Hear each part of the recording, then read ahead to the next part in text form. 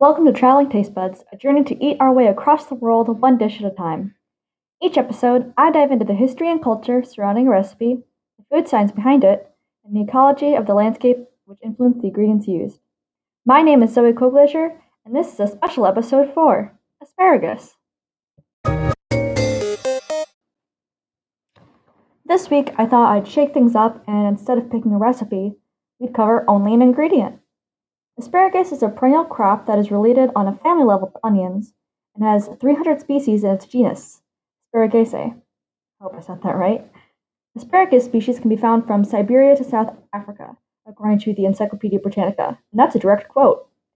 The species we eat is Asparagus officinalis, also known as garden asparagus, and this is the topic for this week's episode. We know asparagus as green spears that kind of look like flower stems with little florets at the top, but many species are also known to be climbers. They grow fern-like branchlets with small leaves, red berries, and a hallmark of the genus are cladodes, which are organs on the axils of the leaves. Yeah, I couldn't tell what that was either, and I spent a hot minute looking at cladodes on Google. They kind of look like thick veins in the middle of the leaves. For garden asparagus, the kind we eat, most varieties are dioecious, which means that there is a differentiation between male and female plants. Males have fewer flowers and don't produce the red berries that females do. In commercial production, genetic male clones are often used. Garden asparagus is grown in temperate and subtropical areas mostly, and there are several subgenera in Africa, though this is a matter of debate over whether it is actually necessary to divide it into subgenera. White asparagus is considered a delicacy, and is created by inhibiting chlorophyll development, usually through growing the crop underground. Some poisonous species are actually used in floral arrangements because of their prized foliage. You might have heard of florist's fern being used in things like corsages, and Sprenger's fern, African asparagus fern, and asparagus fern are all commonly grown ornamentals. Two species from the Canary Islands are listed as endangered, A. phalanx and A. nesiotes, and two as vulnerable, A. arborensis and A. plecomoides, due to habitat fragmentation. In addition, A. kyosanus from Japan, A. secoquionesis from South Africa, and A. eusambarensis of Tanzania are also listed as endangered, and Spanish species, A. mycorrhizas, is critically endangered. While in most vegetables, the smaller and thinner tend to be the most tender, in asparagus, the thick stalks are best. This is because of the ratio of tender flesh to skin. Asparagus is also very nutritionally valuable, as it produces folic acid, vitamins A, C, B6, riboflavin, and thiamine, as well as iron. Asparagus is also low in calories and sodium, is fat and carbohydrate free, and produces the amino acid asparagine. So the English word for asparagus came from the classical Latin word, but in medieval times, the English word was asparagus, spelled with an E, or aspergi, which comes from the medieval Latin asparagus, which is itself believed to be derived from the Greek asparagos or asparagos. Some think the Greek word came from the Persian asparag, which means sprout or shoot. In some areas, such as Texas, the word has been changed to sparrowgrass, aspergrass, aspergrass, and in fruit production circles, asparagus is sometimes called sparrow guts, which I just thought was kind of neat. Asparagus as a crop has been grown since Roman times, although early variations were likely closer to wild asparagus, so really tall and thin, rather than the garden asparagus we eat today. Apicius's De Re Coquinaria from the 3rd century CE, widely regarded as one of the oldest cookbooks in known history, includes a recipe calling for asparagus, so we know that it was definitely eaten around that time. Supposedly, Caesar Augustus used to say, and I'm probably going to butcher the Latin on this, "Velocius quam asparagi coquantur," or faster than cooking asparagus, when he wanted you to go faster or to get going on something. And because asparagus was so beloved, he had fleets that traveled to pick up special varieties, and then they'd pass them to the fastest runners, who then rushed them to the Alps where they could be frozen for later use. The plant became popular during the 16th century in France and England, where it was called the food of kings and grown in greenhouses. Historians believe that settlers brought asparagus to the Americas, and there are several heirloom varieties of Asparagus officinalis. Just a quick side note about what an heirloom is. You might have heard that before in reference to tomatoes or other kinds of produce at your local farmer's market. In order to be considered an heirloom species, the variety must be at least 50 years old, around there, and a lot of them usually date back to before World War II.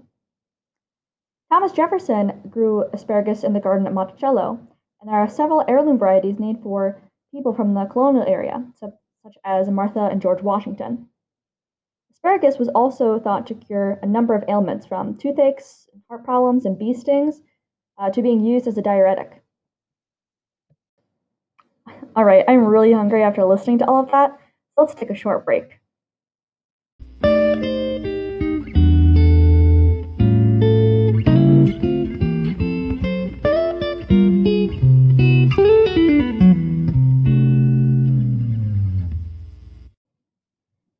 So what's the best way to grow asparagus, and some popular ways to cook it?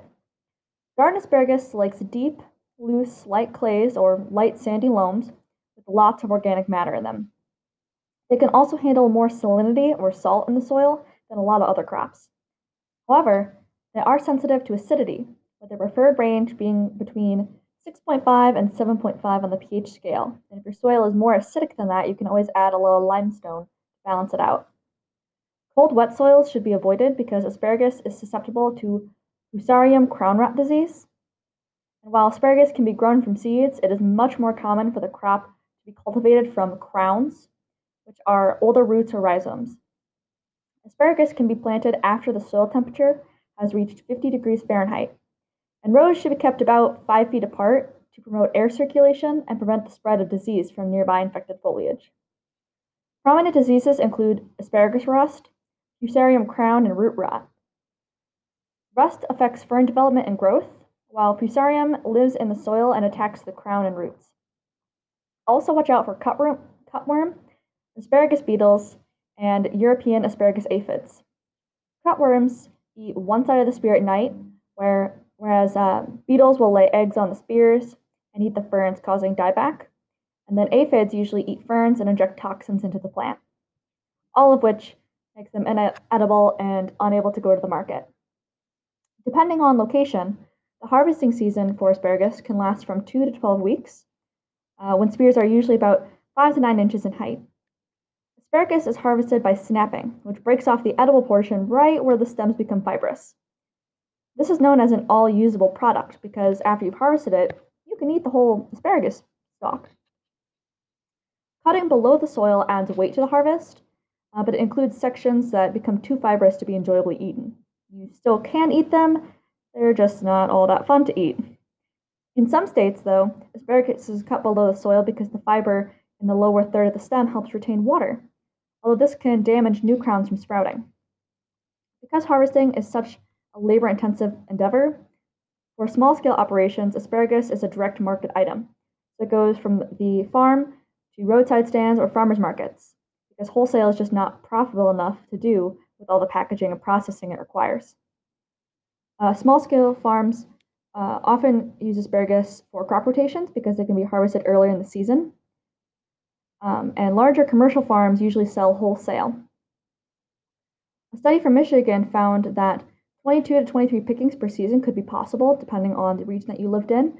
And in 2019, the United States harvested 20,700 acres of asparagus, which is a huge number. But this is a third of what it used to be due to increased importation from countries in Central and South America. When you're purchasing asparagus, take a look at the ends. Most asparagus is sold in bunches, and the freshest will have flat ends. Asparagus that has been at the market a while will have dried out concave ends, and longer stalks tend to be woodier. So you want to look for asparagus that's about 6 inches or so in length. That ensures that it's still pliable and will therefore be a little bit more tender. You should also look for tight florets at the top of the spear, because the tighter the florets are, the more tender the stalk will be. Whereas if you have florets that are kind of loose, that's a sign that the stalk will be more fibrous and has been there longer. Asparagus is often roasted in ovens or blanched, a process where fresh asparagus spears are dunked in boiling salty water for a few minutes before being placed in cool or cold water to stop the cooking process. This leaves the asparagus bright in color with a little bit of a snap while still being cooked through. When roasting, be sure to coat in olive oil to prevent burning, and asparagus cooked in this manner will usually be done in about 20 to 25 minutes in a 400-degree Fahrenheit oven. Sautéing is also another popular method, which cooks the asparagus in roughly 5 to 7 minutes. If you're short on time, sautéing might be the best method to go with, and if you have a little bit more time, you might want to try roasting or blanching. And then before we wrap up this episode of Traveling Tastebuds, we gotta talk about the elephant in the room, asparagus pea. It's a real thing. Many people complain that after eating asparagus, in any amount, they detect a foul odor in their urine, colloquially referred to as asparagus pea. It is believed to be caused by the metabolic breakdown of compounds in the asparagus, and while it seems most people produce it, not everyone can smell it, according to Marcia Pelshot of Monell Chemical Senses Center. A study found that 871 genetic alterations could be responsible for the ability to smell asparagus pea. This was done in a study where they had a whole bunch of people eat asparagus and then smell their urine. And some people could smell it, some people couldn't, and some people could smell it in other people's who couldn't smell the asparagus in their own urine. So it seems most people produce it, but not everyone can smell it, which is very interesting. It is believed that the likely culprit is one of 3 of these genetic alterations that change the shape of your smell receptors. It could still be any of the other genetic alterations or a combination of them, and scientists are still trying to determine exactly which is true. It is also believed that asparagusic acid is the cause of the smell because it contains sulfur compounds, but scientists aren't exactly sure how it changes in your digestive tract. It's believed that compounds called thiols or mercaptans, which smell like garlic or rotten eggs, could be part of the problem. So if you can't smell asparagus pea, I'm really sorry. You're not alone, and there isn't any reason for alarm. It's a benign condition and mostly just an inconvenience. So don't let it stop you from enjoying this delicious and delightful vegetable.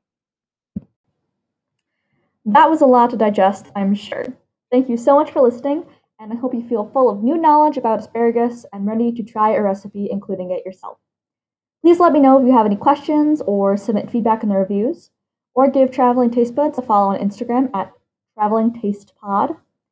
Episodes will be bi-weekly from here on out, but I'll see you soon with a new dish and a new episode.